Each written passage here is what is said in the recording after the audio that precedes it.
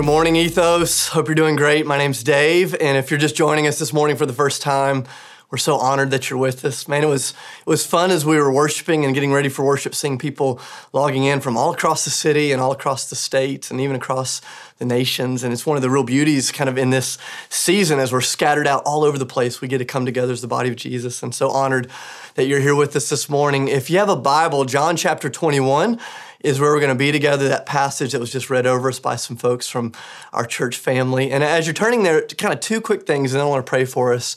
Number one, if you're a kid and you're watching with us this morning, it's been amazing over the last several weeks seeing the way that kids all across our church are kind of reclaiming kind of the old gift of letter writing. And so my kids have been writing letters to people, and my kids have been receiving letters. And if you're a kid this morning and you're watching, I want to encourage you, take some time as we're opening the scriptures and to draw a picture or to write a letter about what God is doing in your heart. And then sometime this week, send it to one of the kids that you normally get to worship with, one of your friends from class that you haven't got to see during this time. And so if you're a kid, I want to encourage you to do that. We're so glad that you guys get to worship with us every week in this way. Second thing, this morning I woke up, and as I was driving to the office, just a beautiful day, and it dawned on me that today is May 3rd, which means yesterday was graduation day for so many students across our church family. And normally the first Sunday of May is a big deal for us. We have so many college students that are in our church. It's a Sunday where we have our students stand up and we pray over you and we kind of send you into the next season. And I really know that yesterday was probably not the graduation that you imagined. It was not kind of the moment that you had planned for. But man, I've been praying for you. I've been thinking about you. And so this morning, as we get ready to jump into the Word, I just want to pray over all of our college students that are kind of entering into a new phase of life under really unusual circumstances. And so if you're in a room this morning with a college student, you can lay hands on that person if you're related and don't want to get them sick or whatever. If you are by yourself and you're a student, you can lay hands on yourself, whatever you want to do. We're just going to pray over you virtually this morning for what's happening in this season. I believe God has big plans for you. So let's pray as we get ready to jump into the Word. Father, I love you, and I just love these students. God, it has been such a gift to have a church just filled with college students, not just over the years, but in this last season, so many tremendous students, God, so many of them that are stepping into a brand new reality today. And that brand new reality probably does not feel the way they imagine it. God, in the name of Jesus, by the power of the Holy Spirit, would you overwhelm them with your joy, with your life, with your peace, with your hope, with your vision? God, would you direct them? Would you lead them? God, would you help them step in this next season however you see fit? God, you're in charge, and we're so grateful for that. We love you, and it's in the name of Jesus we pray and give thanks. Amen. Amen. John chapter 21 is where we're going to be together this morning. And so I don't know what your week was like. It was a really fun and kind of unusual week for my church, or for my family. My wife, Sydney, and I, we celebrated our 15th wedding anniversary on Wednesday, which is crazy. It's crazy that we've been married that long, that she's put up with me for that long. But, we were sitting there on our anniversary going, man, this is not exactly what we imagined. Just imagine if you got married today and then you thought 15 years in the future, I guarantee you wouldn't imagine celebrating in quarantine. But we had an amazing anniversary. Our boys, along with some of our dear friends, put on a little surprise dinner for us, and our boys had a table set, some of our favorite food catered in, and they dressed up like waiters, and they served us, and it was amazing. So our actual anniversary was incredible, but the day before, which was Tuesday night, I was really just kind of in a funk. Around our house, anniversaries are a big deal. Sydney and I love to celebrate them, and so on Tuesday night, I was just feeling sorry for myself. I don't know if you've had any of those moments during this quarantine where you think about what was supposed to be, and then you look at what is, and then you just get really depressed. And so that's kind of how I was feeling on Tuesday night. I tucked our boys into bed, and then I went to Kroger to buy Sydney some flowers and a card that was way more expensive than it should be. I should have gotten in the greeting card business, but there I was in Kroger, and I'm wearing this mask, like smelling my own breath, which is horrible, and I'm holding these flowers, and I'm holding this greeting card that I paid way too much money for, and I'm socially distanced from all these other human beings, and I look around this line at Kroger, and everybody seemed just as depressed as me. Now, I don't know if that's fair. Maybe I was just projecting my emotions on them, but I look around, everybody seems sad and down, and in that moment, I just started daydreaming about how much I wish I could just get back to life as normal. And I don't know if you've had any of these moments. I started daydreaming about how fun it would be to sit on the porch at Satco and eat tacos with my friends and hang out. And I started imagining how fun it would be if we could just show up on a Sunday and worship in our crowded venues, be with a bunch of other people that are invading our personal space and worshiping Jesus together. I thought about how every summer I kind of have this tradition where I'll take each of my boys on a personal, just one-on-one baseball trip, and we'll go on a road trip together. We'll hang out for the weekend. And I was just imagining how fun it would be. And in the midst of that moment, as I was looking around feeling depressed, the more I reflected back on what I was missing, the sadder I became. And I don't know if you've had that happen at all, where you just found yourself going, man, I wish we could get back. And I read a fascinating article this week. Spotify, which is one of the biggest music streaming services in the world, they released some fascinating data that during this quarantine, they said the number of people listening to new music has decreased dramatically, while the number of people listening to old music has increased significantly. That in this season, like just kind of subconsciously as human beings, we have this tendency to go, man, I want to listen to songs from my glory days. I want to think back. I wish I could be anywhere but the moment that I'm in. I read another article that talked about how interesting it was that in this season, people have a tendency to watch old TV shows and to watch old movies and to eat old comfort foods. There was this one night a few weeks ago in quarantine where I asked Sydney, I said, what are we doing tonight? She said, I'm making Hamburger Helper and we're watching America's Funniest Videos. And I thought, I haven't eaten that food and I haven't watched that show since like 1991. And here we were, just subconsciously going, man, how do we get back? Like, how do we go back? And I think it's the longing in the heart of humanity right now when you find yourself in the midst of uncertainty and you're fearful about what's coming. There's this desperate, like, how do we hold on to what was? And I want to be really clear, being sad about what we've left behind, there's nothing wrong with that. There's nothing wrong with longing for normal to return. In fact, I'm hoping some normalcy will return in the days and weeks and months ahead. But I was convicted by the Holy Spirit this week that the more I hold on to the past, the more difficult it is for me to follow Jesus into the future. The more I hold on to what was, it's really difficult for me to see what is and what's becoming. And I'm deeply convicted that Jesus' greatest priority in this season is not getting our church back to normal. Like, Jesus is not sitting around going, man, how do I get things back to normal? How do I open this back up? I believe Jesus is saying, I've got greater things in store for you than you could ever ask or imagine, because this is the essence of the gospel. Following Jesus roots us in these two kind of paradoxical tensions. The fact that Christianity is both simultaneously rooted in the past while it leans with hope towards the future. That Jesus is still the same God who loves to bring the best wine at the end of the party. That's just who he is. And so all week long, as I've kind of found myself going, man, God, I wish I could go back, Jesus has kept saying, hey, Dave, I've got more for you if you'll keep stepping into that. So this morning, for the next few minutes, out of John 21, I just want to wrestle with, man, what does it look like for us to be a people who, even as we're grieving some of the things that have been lost, what does it look like to follow Jesus with hope into the days ahead? And I love this story in John 21. I hope you were paying attention a few minutes ago as some folks from our church read it over you. It's a beautiful story, and we don't have time to unpack all of it. But here's the context that I want to give you. 3 years earlier, Jesus had showed up into the lives of these guys and gals, unexpected, uninvited, and he invited them into the most incredible adventure of their life. The disciples didn't just get a rabbi or a teacher or a spiritual guru. They got a front row seat to the greatest human being who was fully God, fully man that had ever lived. They saw the kingdom of God breaking in ways they could never imagine. The sick healed, the dead raised, the storms calmed. They saw it all. But just a few days before the story that we're going to look at this morning in John 21, Jesus' life took an unexpected turn, at least for his followers. Even though he had told them this was coming, he was brutally arrested and beaten and crucified. For 3 days, he lay dead in a tomb.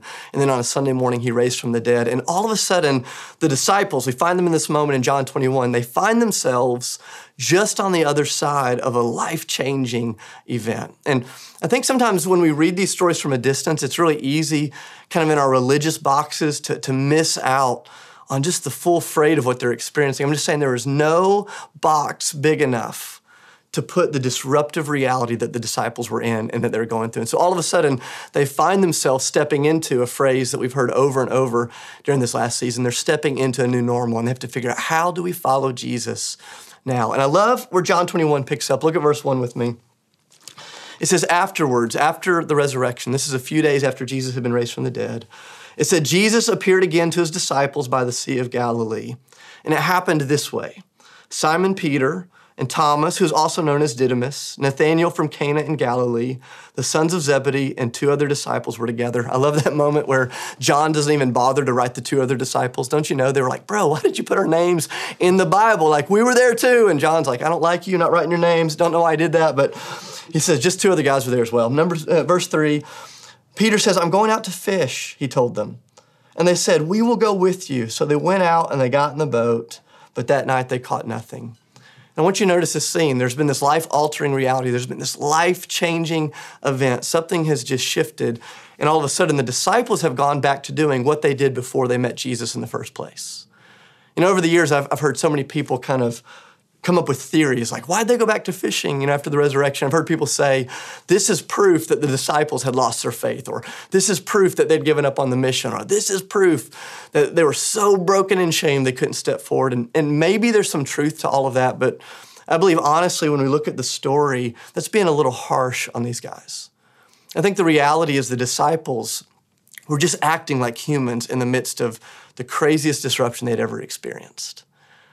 That when you feel the shaking of the present and the uncertainty of the future, there's this longing to go back to the comfort of the past. I don't know that these guys had given up on Jesus. I don't know that these guys had sold out the mission. I think these guys were just desperately clinging for normal. Kind of like I was doing the other night in the grocery store. I was just like, man, how do I get back? I think Peter and these guys are going, man, how do we just get back? How do we make sense of what it is that's happened? You see this all throughout human history. You see this in the scriptures where the people of God, the Israelites in the Old Testament, they were held as slaves in Egypt for 400 years. And there's this moment where God raises up a leader named Moses to take them out of slavery, and they're traveling through the wilderness. They're no longer where they used to be. They're also not yet where they're supposed to be in the promised land. They're somewhere in between. And I don't know if you've ever noticed this in your own life, but when you find yourself in these in-between moments, like the moment all of humanity is in right now, when you're in this in-between place, not where you used to be, not where you're going to be, there's this temptation to be filled with fear and doubt and speculation and all of this stuff. And it's in the midst of this the disciples begin to reach back, saying, how do we get back? It's what the Israelites did when they were wandering through the wilderness. They wanted to go back to Egypt over and over and over. Why? Because the predictability of their past was more comforting than the uncertainty of the future. Have you ever noticed that?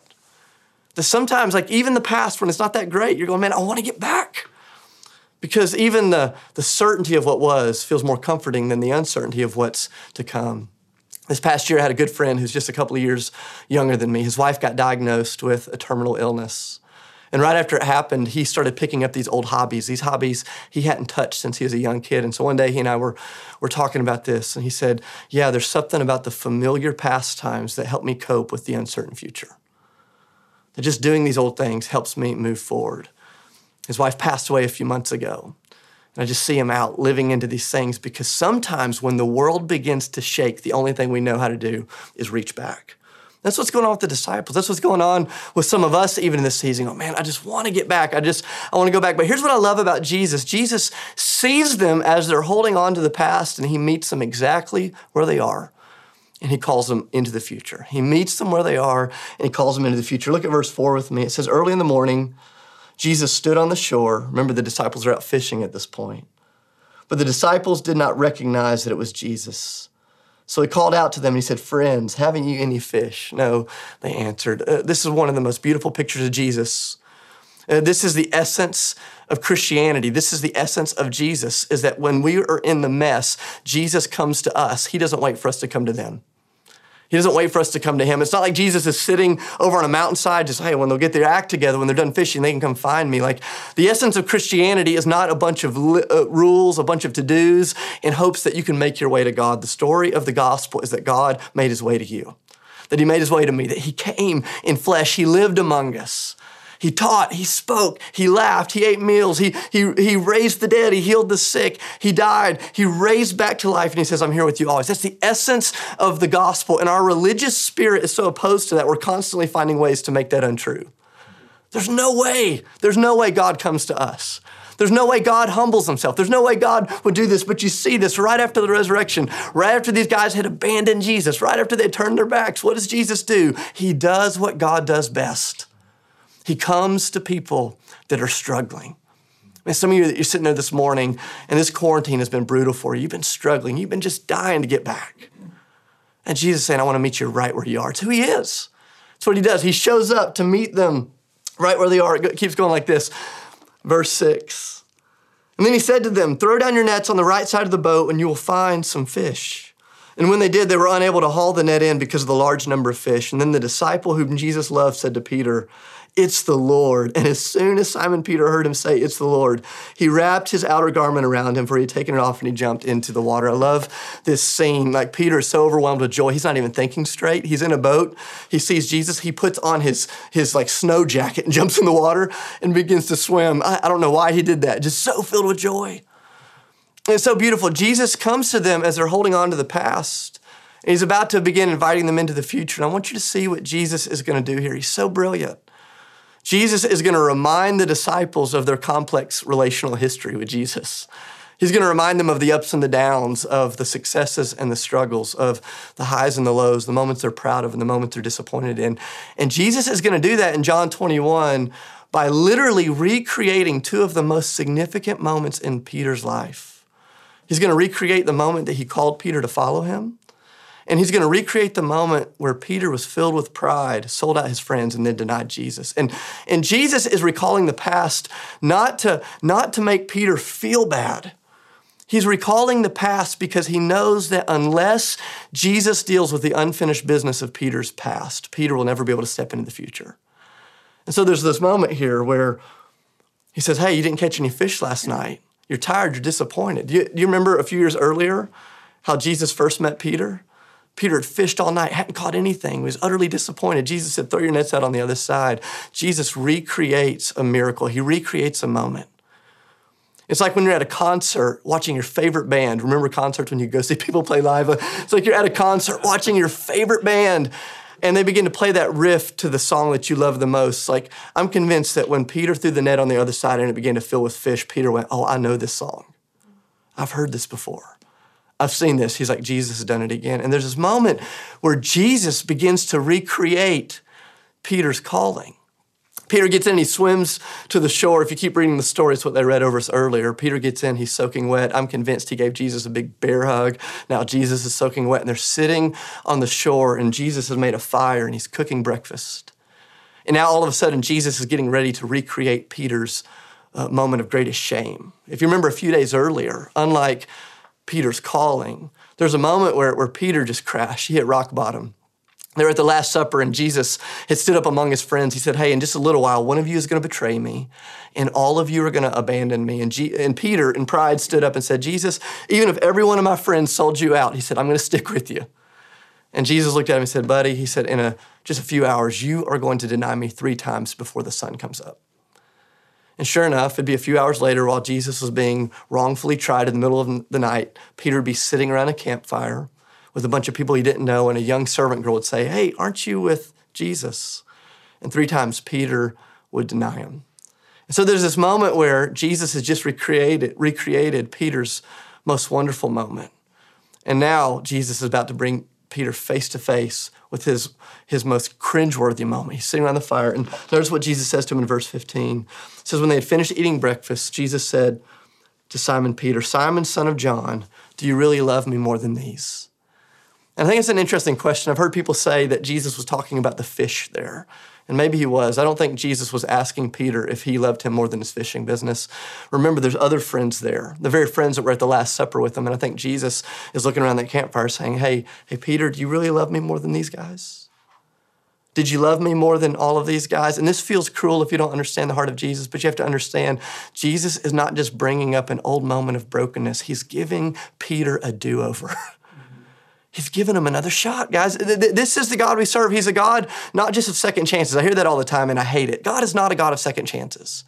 He's a God of 1,000,000 chances, 10 million chances, 1 billion chances, over and over and over. He meets us in our past. He deals with the unfinished business. He gives us the moment of redemption, and he calls us into the future. I love it. He knew that if he didn't deal with Peter's shame, Peter couldn't move forward. He knew that if he didn't deal with Peter's moment of greatest success, he couldn't move forward. See, Jesus knew that we have this tendency as human beings to romanticize the past or to demonize it. We tend to look back at the past and we see it through the lens of everything was great. You know, you hated that job while you were in it, and then you got into a new job that you hate more, so now you miss the old one, right? Or you were in that relationship and you didn't like that relationship, and then you got out of it, now you don't have a relationship, and you just think back and you just romanticize it, right? Or sometimes you go the other direction. You look back on the past and you demonize it. You only see the bad. And here's what I love about Jesus. Man, hear me if you've tuned me out. Please listen on this. Jesus looks Peter right in the eyes, and Jesus is looking you right in the eyes this morning. He says, I know everything about you. I know everything about you. You're not as good as your best moments. You're not as bad as your worst moments. I've seen it all, and I still want you. I still want you. Come and follow me. And he shows up, he finds the disciples on the other side. They're stepping into the new normal. The world is shaken. They don't know how to move forward. Jesus meets them in their past and begins to call them. We'll end like this. Look at verse 18 with me. He says, very truly I tell you, talking to Peter, he says, when you were younger, you dressed yourself and you went where you wanted, but when you're old, you'll stretch out your hands and someone else will dress you and lead you where you do not want to go. Jesus said this to indicate the kind of death by which Peter would glorify God. Then he said to him, follow me. I want you to notice what Jesus is doing. He says, Peter, this is where you were and this is where you're going. And the way that you move from where you were to where you're going to be is by following me. He says, you follow me. He doesn't give him a big list of here's 10 things you do. Here's a bunch of behaviors you ignore. Here's some rules you have to follow. He says, you stick close to me. And I love Peter's response if you keep reading. Peter looks over and he doesn't exactly like what Jesus had told him the future is going to look like. Peter liked the past better. And Jesus said, I'm going to be with you in this. Come follow me. And Peter looks over and he sees his friend John walking and he says, hey, Jesus, what about John? Like, is John going to have the same outcome as me? And I love Jesus' response. He says, don't worry about this. Look at verse 22 with me. Jesus answered, if I want him to remain alive until I return, what is that to you? You must follow me. It's like so often when I'm talking with my kids, I'm like, hey, will you take the trash out? Well, is my brother gonna have to do something? I'm like, don't worry about your brother. Just follow me. Just listen to me. I remember years ago, Sydney and I were in this season where we knew God was calling us into some new things, and it was gonna require some faith to charge some new hills and to step into stuff we had never stepped into before. And I remember in that season, I kept praying, Jesus, would you just give us a roadmap? Man, just show us what to do. And one morning I was talking with the Lord, and I didn't hear his audible voice, but the Spirit of God just spoke so clearly into my heart. He said, Dave, if I give you the roadmap, you'll be tempted to leave me behind. I'm not going to give you the roadmap. I'm just going to give you myself. Just wake up and stick close to me. And so Peter hears from Jesus. Jesus shows up in his uncertainty. Peter's clinging to the past. Jesus says, hey, you just stick close to me. You just follow me. You just walk with me. And guys, like, I know we're in this really crazy season where some of us are grieving and longing for the return to normal. And there's nothing wrong with missing the past, but don't let your grieving the past blind you of the opportunity in the future. The Lord's saying, hey, the best is still to come. Who knows what church is going to look like over the next few weeks or few months or few years? Who knows what school and life and relationships? We don't know any of those things. But what we know is that Jesus Christ is the same yesterday, today, and forevermore. He's the same God that's still bringing out the best wine at the end of the party. He's saying the best has been saved for last. And I'm just telling you, I'm not saying this just optimistically. I believe this is theologically true, is that the best days for our church family, the best days of the kingdom of God are still in front of us. They're still ahead. I think it's interesting. We spent the first part of this year studying Isaiah 43, verses 18 through 20. We spent 3 weeks together studying this, where it says, forget the former things. See, I'm doing a new thing. Now it springs up in the wilderness. Don't you perceive it? We've spent 3 weeks saying, God, do the unexpected. And then we fasted for 5 weeks that God would move in our neighborhoods. And then what happened out of that? And all of a sudden, you've been quarantined to your neighborhood. I'm not saying that God has caused it. What I'm saying is God has given you an unparalleled opportunity. And that if we'd have the eyes to see where the kingdom of God is springing up, the best is still ahead. And we're going to get there not through great plans and strategies and roadmaps. We get there as we choose to trust and follow Jesus. There's some of you that are joining us right now, and you've never trusted Jesus. You've never jumped out of the boat for the first time. You know, this was Peter's second time to get out of the boat and chase after Jesus. But some of you have never done it for the first time, and you have no clue how to entrust Jesus with the shame of your past, with your struggles, with your successes, much less your future. And I just want to encourage you. You can send us an email at share@ethoschurch.org. Someone from our pastoral team, we would love to connect with you and just say, hey, here's how you take that step today. You can be forgiven today, filled with the Spirit of God today, walking with Jesus today. And for some of you, your first step is to get out of the boat and follow Jesus for the first time. There are others of you that maybe you've never followed, or you followed Jesus in the past, but you've never figured out how to follow him in the present. You're like, I don't have any clue. Like, I made a decision years ago, but I don't know how to hear his voice in the midst of the uncertainty that we're in. And I really want to encourage you today to stick online with us all the way to the end of this live stream. Aaron and Brandon are going to share some really important next steps for how you can live some of this stuff out practically this week. You know, one of those things they're going to talk about are these things called Grow classes. They're going to start up next week. You can sign up today, but we have these classes that are designed to teach you how to do the very thing we've been talking about today in John 21. We have one class that's literally built on how do you learn how to hear the voice of God in your life today. It's a great class if you've never figured out how to follow Jesus like this. We have another class called First Freedoms where you invite Jesus to come in and to deal with the shame of your past so you can step into the future. We have other classes on how do you develop rhythms so you can walk with Jesus in practical ways every day. And so maybe for some of you, as you're trying to follow Jesus into the deeper waters, it's going to be signing up for a Grow class. Maybe for some of you, it's going to be signing up for an online freedom prayer session. If you've been around Ethos for any amount of time, you've probably heard us talk about freedom prayer, but I'm convinced that freedom prayer is one of the most practical ways for you to experience a John 21 moment. What I've found is every time I sit down in freedom prayer session with two of our trained prayer team members, they'll spend just a couple hours praying with you, and Jesus tends to do what he does right here in John 21 with Peter. He meets you where you are. He ties up some of the unfinished business of your past, not in an accusatory way, but because he wants you to know he sees you. And then he invites you into the future. And I know we're quarantined right now, but we're still having online freedom prayer. It's an amazing thing. It's a great thing to step into. Maybe it's a Grow class, maybe it's freedom prayer, or maybe you just need to talk with someone from our pastoral team. Once again, send us an email to share@ethoschurch.org. And we'd love to connect with you if there's any way we can serve you. See, Jesus is saying, hey guys, the future's bright. Yeah, more in the past. You can feel whatever it is that you're feeling in the present, bring it to me. But don't let those things blind you from following me into the joy of the future, because the best is still ahead. And so right now around communion, in your homes, I want to invite you to get the bread, to get the wine, and to do two things. Number one, I'm going to invite you to just spend some time thanking Jesus for removing every barrier that needs to be removed so you can walk in close friendship with him. And then secondly, I just want to invite you in that communion time to ask Jesus, hey, come in, lead our family, lead our roommates, lead our house, lead me into more fullness, into more life, into more depth, into more joy. And so as we break the bread, as we take the cup, give thanks, ask God for more, and then we'll end with some worship and some practical next steps for living out John 21. Let me pray over you. Father, I love you and I love these people. God, thank you that we get to do this together. Thank you, Lord. Would you meet us in any of those places of lingering shame, in any of those struggles, any of those places where we're holding on too tightly to the past and we can't see what's ahead. God, give us creativity, give us innovation, give us joy, give us hope, but more than any of that, give us yourself and teach us how to follow you. We love you, Jesus. It's in your name we pray. Amen. I love you. Let's take communion together.